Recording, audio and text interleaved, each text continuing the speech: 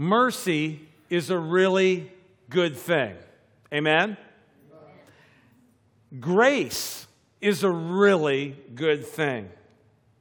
Oh, back 20 years ago or so, the Newsboys, they've been around for a really long time, playing great Christian music. And I remember it was probably 1994 that the Newsboys had a song, and it said this: when we don't get what we deserve, it's a real good thing.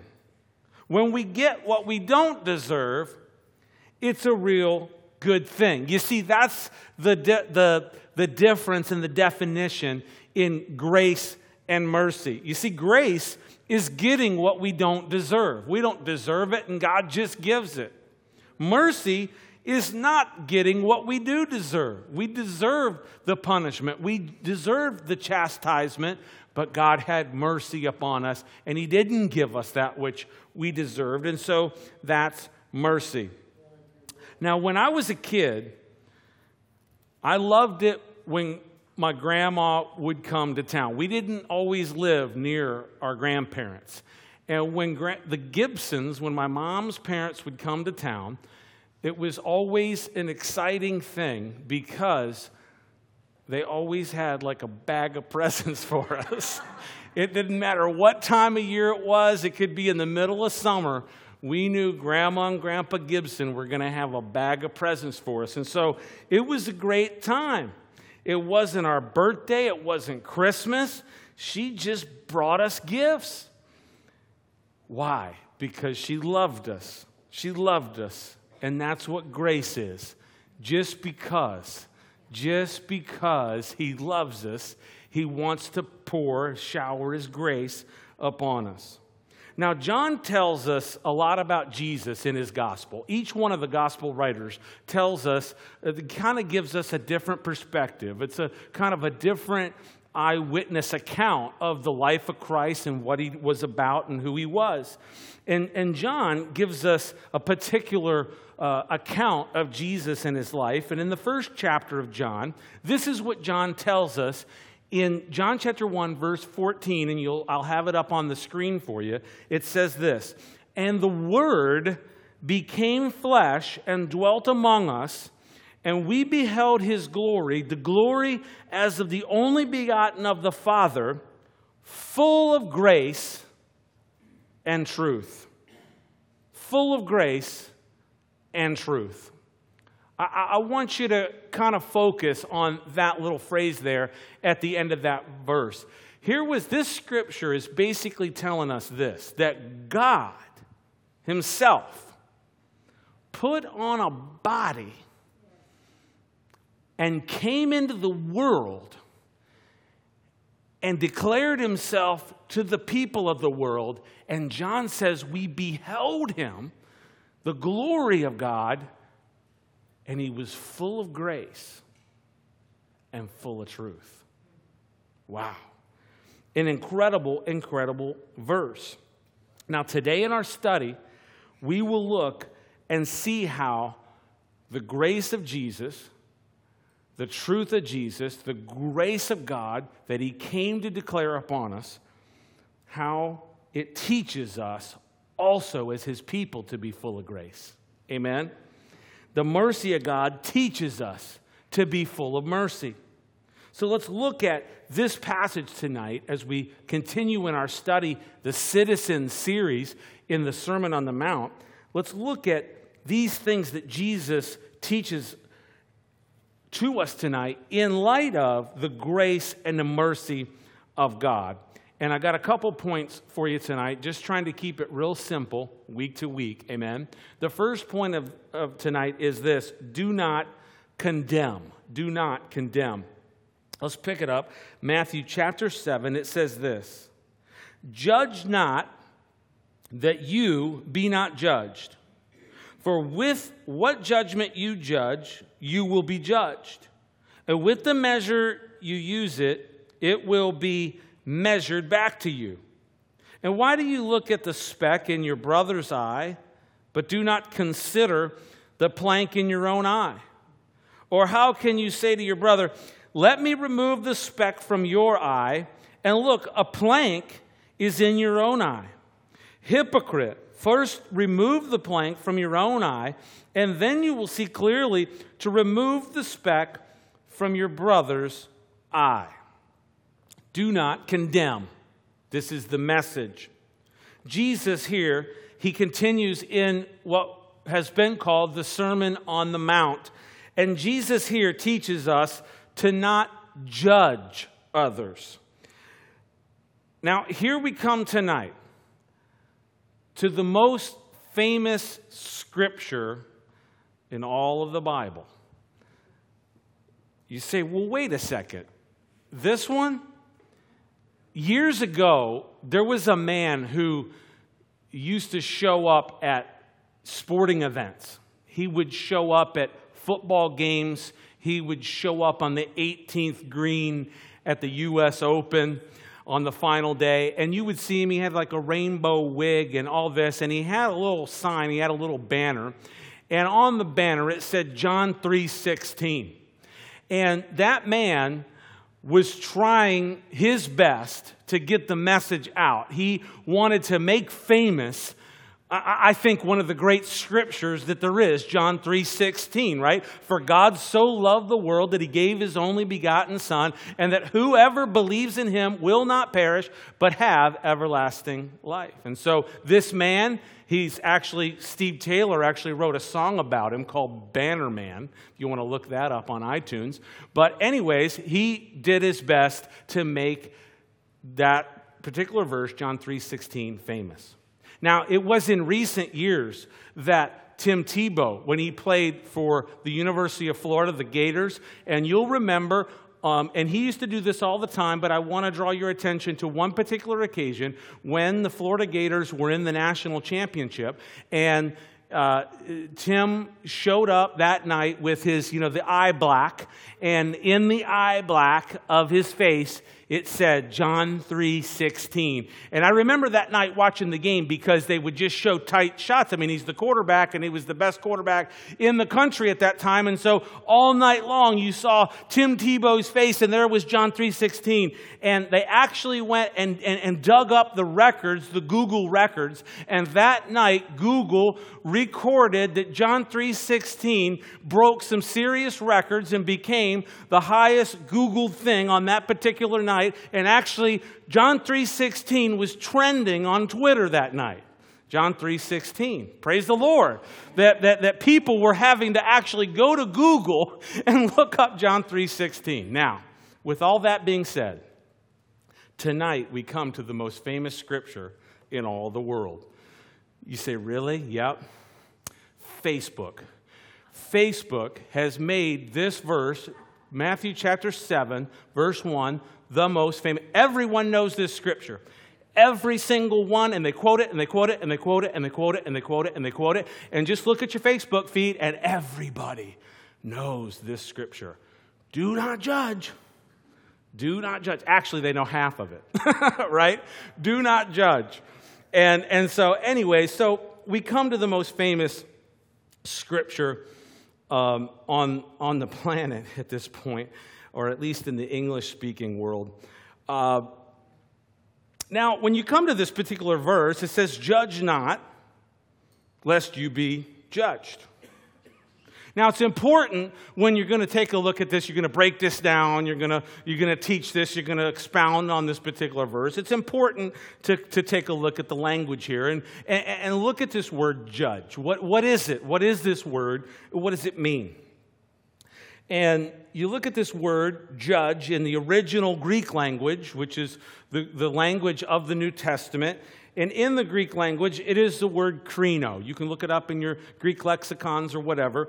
And it is the word krino. And it means this. It means to distinguish, to decide mentally or judiciously.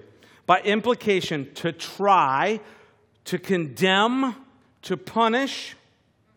And then it goes on to avenge, to conclude, to condemn, to damn, to decree.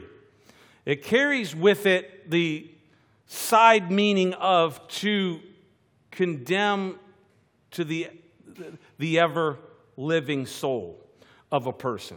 And so this verse carries a lot of of baggage with it. It carries a lot of weight with it. It carries a lot with it, and we need to understand it. We're not to judge our fellow man in the way that this word is describing, because we're not the judge of a man's soul. We're not to condemn a man. We're not to judge someone's ever-living soul. We're not to decree any type of damnation upon a person. We're not the judges of our fellow man. Condemnation is something that God has ultimately reserved for himself, and he has reserved it. He has kind of held on to it. He's held it close to his vest, so to speak. And this is what it is. God is the final judge. Now, when you look at where we are now, and it's been said that we live in the days of grace. We live in the age of grace. We live in a time where the grace of God is available to every single person. And the verse that I read in the opening was the verse that talked about God putting on flesh, and he came and he showed up and he declared himself and what he was. And John says we beheld him, and he was full of grace and truth. He was full of grace. Now, if you skip a couple chapters into the Gospel of John, you get to chapter 3, and Jesus is actually declaring, here Jesus is having a conversation with Nicodemus, the Sadducee that he met with at night, and they're going through the whole thing about being born again and all this. And Jesus says in John 3:16, but John 3:17, you'll see it on the screen. It says, "For God did not send his Son into the world to condemn the world, but that the world through him might be saved." And so here Jesus is saying, look, I have not even come for this reason to condemn the world. I have not come to condemn the world. I've come to save the world. I've come to give grace to whoever would receive it, that the world might be saved. Now, when you come to this particular verse, you say, well, I don't want to condemn anyone's ever-living soul.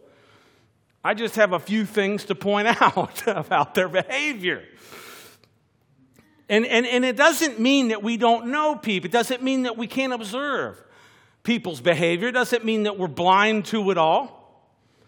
We often know a lot about people. Sometimes we know a little bit too much about people. You know, it's like TMI a lot of times these days. Too much information. And we see the behavior. There's videos that, people get videoed doing all kinds of crazy stuff, and it goes viral. Millions of people see people doing stuff that just not too long ago you'd think no one would ever want themselves being seen doing this type of stuff. But if Jesus, who is God, knows all things about all people, knows every single thought of everybody's heart, knows every single thought of our minds, he knows the thoughts and the intents of the heart and mind, and he does not come to condemn, then we should also have the same purpose and love in ourselves towards others. One of the great examples in Scripture is you come to John chapter 8, and here you have the famous passage of the woman who was caught in adultery. Now, I can't get into an exegesis on that particular passage tonight. There's a lot there. But the gist of the passage basically says here, they brought a woman caught in the very act of adultery. You kind of, you do the study on that, and you're like, how did that go down? How did that happen? In the very act, they caught her. They brought her to Jesus. And Jesus said, "He who is without sin, cast the first stone." And from the oldest all the way down to the youngest, they dropped their stones and they walked away. And there she was. Jesus looks up after having written some things on the ground. A lot of speculation as to what he wrote on the ground.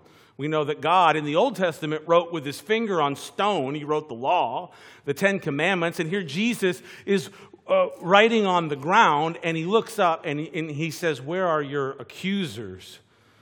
And she says, "There are none. Neither do I condemn you. Now go and sin no more." Wow.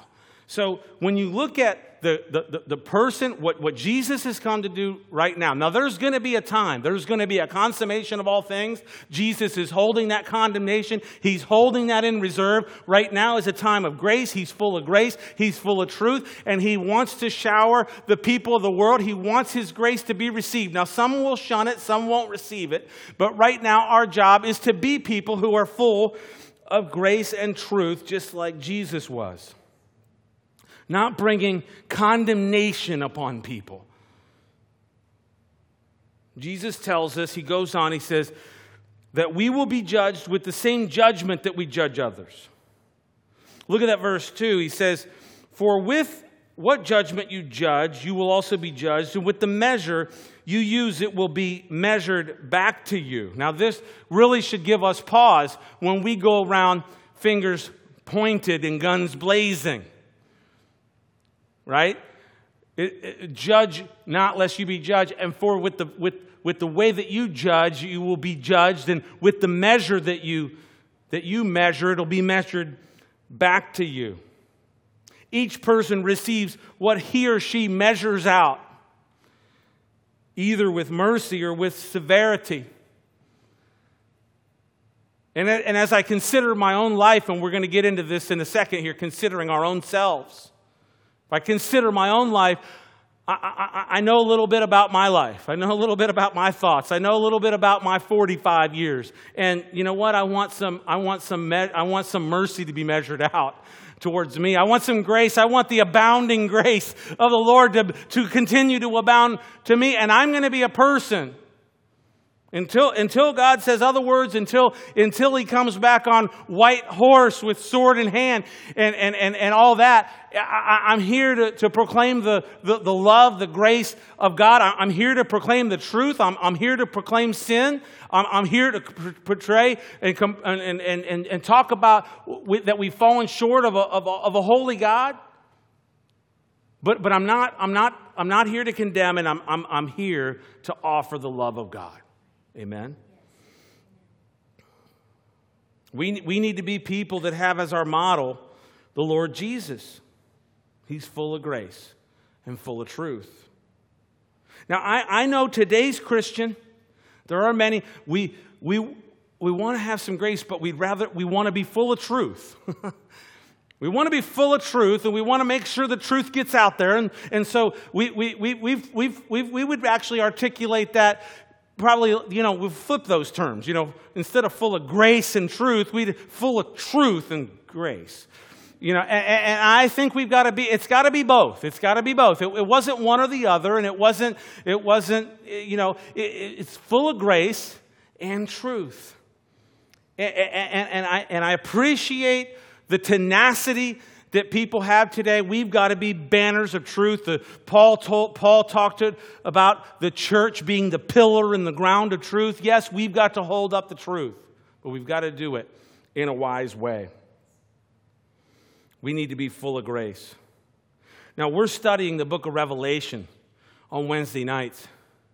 And I've taught through the book of Revelation before and teaching it again, and now I'm doing a weekly radio broadcast on a station out of Miami where we're actually going through various chapters in the book of Revelation. And one of the things that you will notice if you dive into the book of Revelation, especially if you get into that section where the tribulation has come, the wrath of God is being poured out upon the world, repeatedly in almost every chapter, once the tribulation starts, there's a refrain, there's a verse, there's a kind of a commentary on the response of the world, and it's this: and they did not repent of their ways. They did not repent of their sins. They did not turn from their wickedness and their sexual sins and their greediness and their idolatries. They did not repent, is the refrain.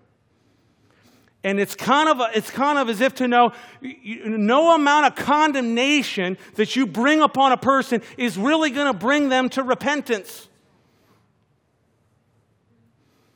It wasn't condemnation that brought you to your knee before God. It was not condemnation. It was you realizing that you were lost without God. It was you having been presented with the Word of God and what sin truly is, but it wasn't a condemnation that was brought upon you that brought you to your knee. Actually, what it was the grace of God, the love of God, the plan of God that said, you know what? As guilty as you are before God, you can be forgiven. All can be wiped out. You can be 100% forgiven and cleaned up and pure and holy before God. And so we've got to remember this. It's the grace of God that we respond to. Now, Jesus goes on in verse 3, and he goes into this section, and the point of this section is that we've got to deal with our own life first. We've got to deal with our own selves first. We've got to deal with our own life first. Let's pick it up, verse 3. He says this, "And why do you look at the speck in your brother's eye, but do not consider the plank in your own eye? Or how can you say to your brother, let me remove the speck from your eye, and look, a plank is in your own eye? Hypocrite, first remove the plank from your own eye, and then you will see clearly to remove the speck from your brother's eye." And so we've got to, Jesus is really kind of teaching us, look, deal with your own sin first. Deal with your own life first. When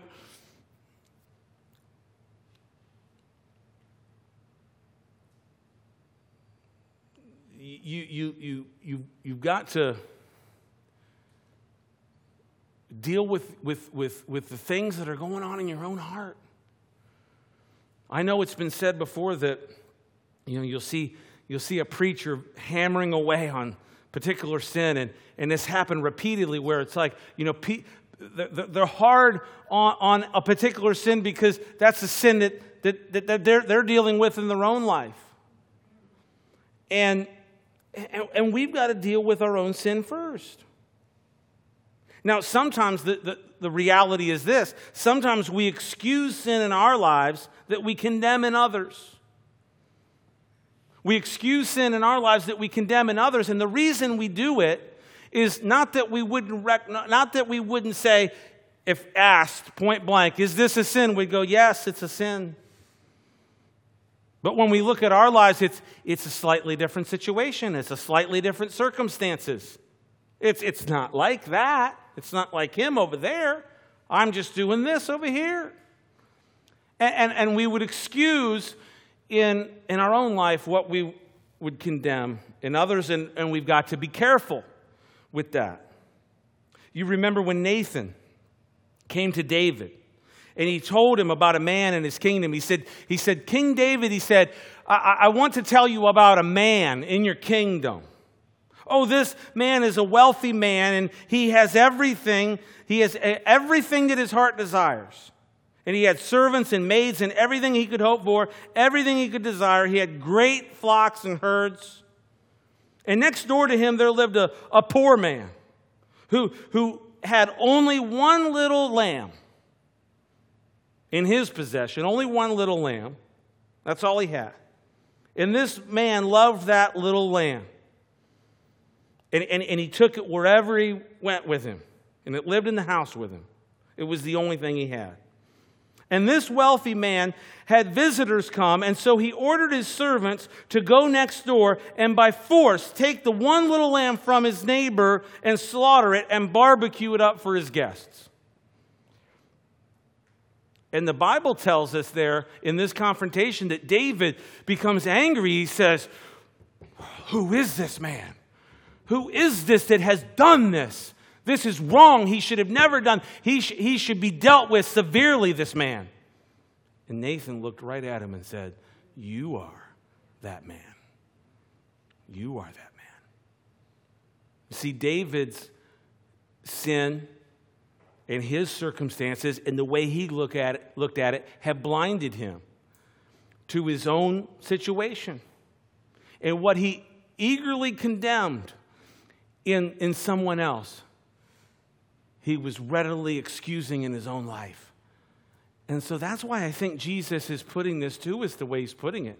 Because we have as human beings an uncanny ability, talent.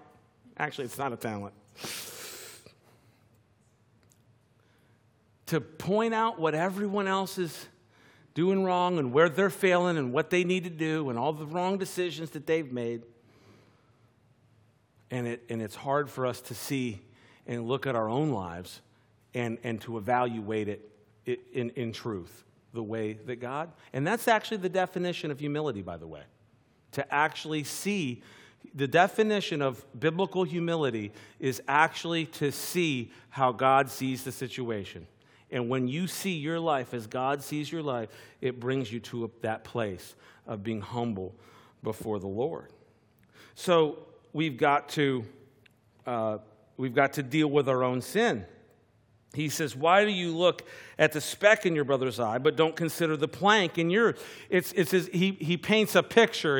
It's almost humorous. I could imagine even when Jesus was teaching this that there may have been even some chuckles in the crowd across that hilltop. Why do you take the splinter out of your brother's eye when you have this beam coming out of your own eye?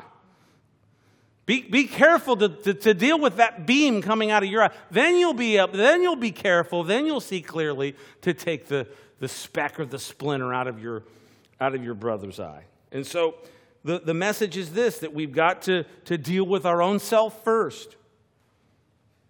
Came across this quote in one of the commentaries. William Penn. William Penn? Was he the founder of Pennsylvania?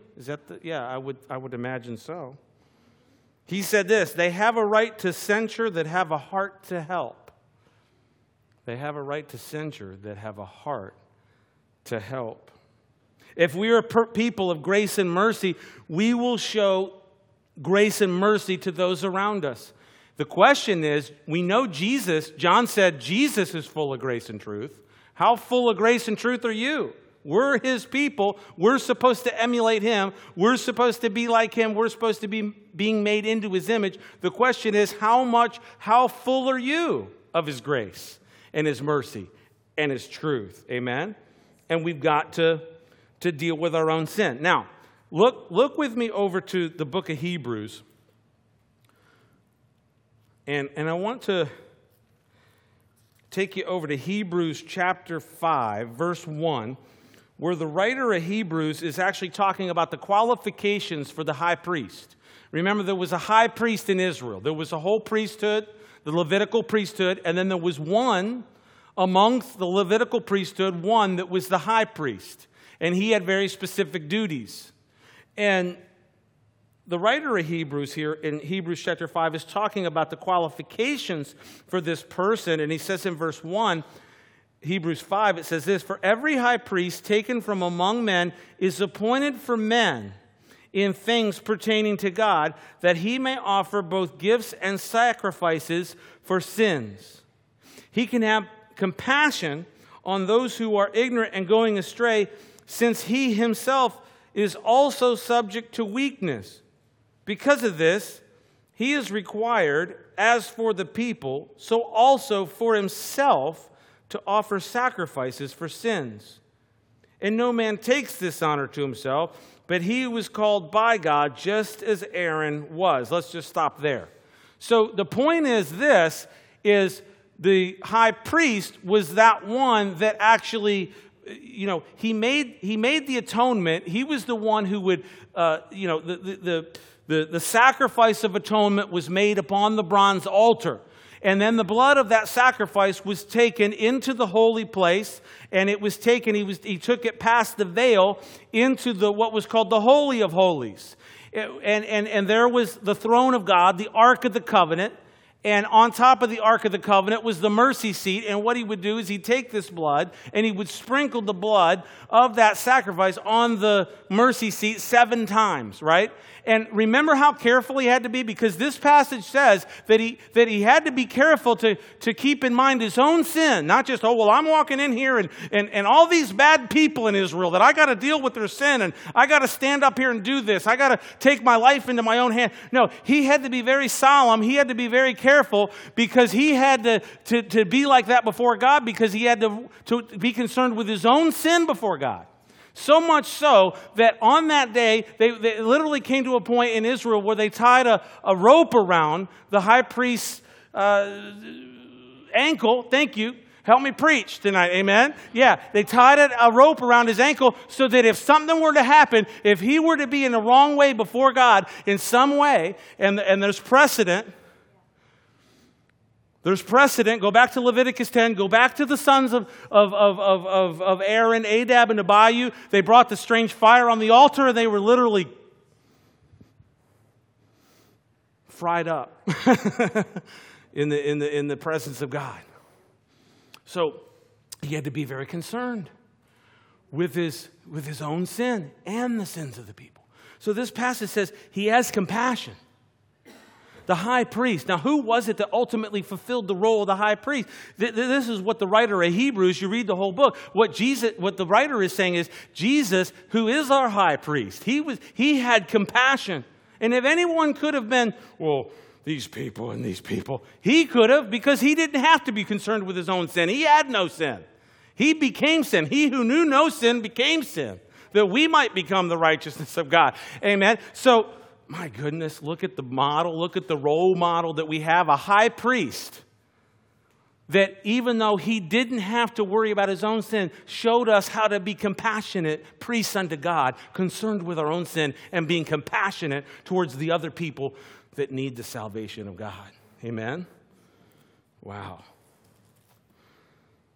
So, the important thing, back in the text in Matthew, is if you see something in your brother that should not be, first examine yourself. First examine your life, examine yourself, and get it right before God. Amen? Get your own life right before God. And then, and only then, if you have the love and compassion of Christ, then go to your brother. If you're motivated by any other reason, if there's any other reason that would motivate you, if it's any other thing that stirs up in your heart, it's, well, I've got to go, and we've got to tell him. If there's any other reason but the love of God, the agape of Christ, if there's any other reason, don't go. In fact, I was at a pastor's conference years ago. In fact, I was just at the pastor's conference a week ago, and I've been to this pastor's conference, this same one, for the last, 13, 14 years. Every year, every summer, been to this conference. And I remember on this particular occasion, it was 2006, and it was 666. It was June 6th. It was the 6th month, the 6th day, and the 6th year. It was 666. That was the date. And guess who the pastor was that was speaking? Damien. Damien. In fact, he actually got up and cracked a joke about, they would have me speak on 666. If you remember from, it's an Omen reference. Or one of those, I don't even know. Anyway, so Damien Kyle, pastor of the Calvary Chapel there in Modesto, California. And I'll never forget it. He taught from 1 Corinthians 13, and he talked about the love of Christ. He talked about the perfect agape of God. And he said, if you don't have love in your heart, just keep your mouth shut. If it is not the love of God that is truly motivating, he says, don't even raise yourself up to speak. And he's talking to a bunch of men who basically have to get up and speak every week, twice a week. I said, okay, if the love of God is not the motivation for me to stand in this place right now, he says, sit down. Just sit down, because ultimately you're a gong, right? Paul says, if you speak with all this, wonderful oratory and you speak with this incredible ability and all this, and you have not love, he says it's a clanging cymbal. It's a gong. It's a gong show. Remember the Gong Show? Yeah, you came out, you did like a little song and dance, and one, and some of it was really corny, right? And then sooner or later they say, what is this guy? And one person, the judges, they had the panel of judges, they'd go and get the gong, right? Gong, get off of the stage, and that's really the reality. I mean, get off of the stage if you don't have the love of Christ to be speaking. And here's the thing, Christian, whether it's a pulpit or a pulpit out there, it makes no difference. We've got to be speaking because we're full of the love of Christ. Amen? Just on a separate, this is just random. Did you guys see the little girl from America's Got Talent? Did you see that video? You got to look this up when you get home.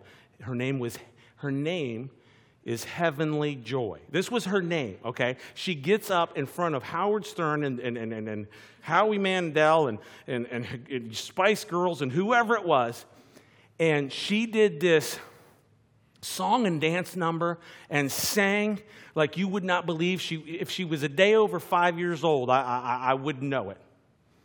And Howard Stern says to her, when I was a little boy, if you can imagine that, I used to watch a little girl, a little actress who sang and danced like that. Her name was Shirley Temple. And I think that Shirley Temple is living inside of you somewhere. And she looked right at Howard Stern and she said, no, not Shirley Temple, Jesus. Oh, it was the cutest thing. It was awesome. I mean, she just, and here's Howard Stern going, oh, yeah. It doesn't get any better than that. But look up Heavenly Joy. What a name to proclaim that Jesus. And then her dad said something. The side co-host said to her parents waiting in the side wing, she said, oh, well, maybe it's Jesus and Shirley Temple. He said, no, Jesus Temple. And I was like, yeah, bingo, Jesus. He put it all together. Jesus, and we're the temple of the Holy Spirit. Amen. So what an incredible thing. So the love of God. The love of God. Well, let me move on, and we've just got one little verse, one little kind of dangling participle there, verse 6 in Matthew 7 there. He says, do not give what is holy to the dogs, nor cast your pearls before swine, lest they trample them under their feet and turn and tear you in pieces. Wow. So now this is interesting. So the Lord has basically said, don't condemn. Be careful to worry about yourself first, and then to be careful to help out your brother. And then he gives a little counsel on how to go forth with the word of truth. Amen? He says, and here's the point. Be discerning when sharing the truth. Be discerning when sharing the truth. We're not to condemn, but we need to be discriminate in how and where and when we share the pearls of truth. Amen? We are to use discernment. We're to use discernment, and we're to use it wisely when sharing the truth, the pearls of God. Now, he says here in verse 6, he says, do not give what is holy to the dogs, nor cast your pearls before swine, lest they trample them under feet and turn and tear you into pieces. Now, dogs and pigs, that's language for unholy and unclean. Okay? Unholy, the dogs, unclean, the pigs. And he says, don't cast your pearls before the swine. Another picture is of a rich man kind of throwing out handfuls of small pearls to the swine, and it's just kind of like, why would you do this? It's a picture. It's another picture of kind of absurdity in that sense, and there's another imagery too. They would feed the pigs. They would feed the pigs these the maize corn, and it was kind of like, have you seen that corn? It's almost white, right? And it almost, in that sense, you could resemble the pearls, and here comes the hogs and the pigs, and they're just trampling it trampling it underfoot. So what is Jesus saying? He's saying, look, use some discernment, use some wisdom, when and how and where and with who and the way that you share the pearls of God, the truth of God. I mean, you have to, it's not as if every moment is an opportunity to just blurt out whatever it is you think that needs to be blurted out. We need to be actually careful on Facebook, the way we present. Because the imagery there is that, and I've read the threads.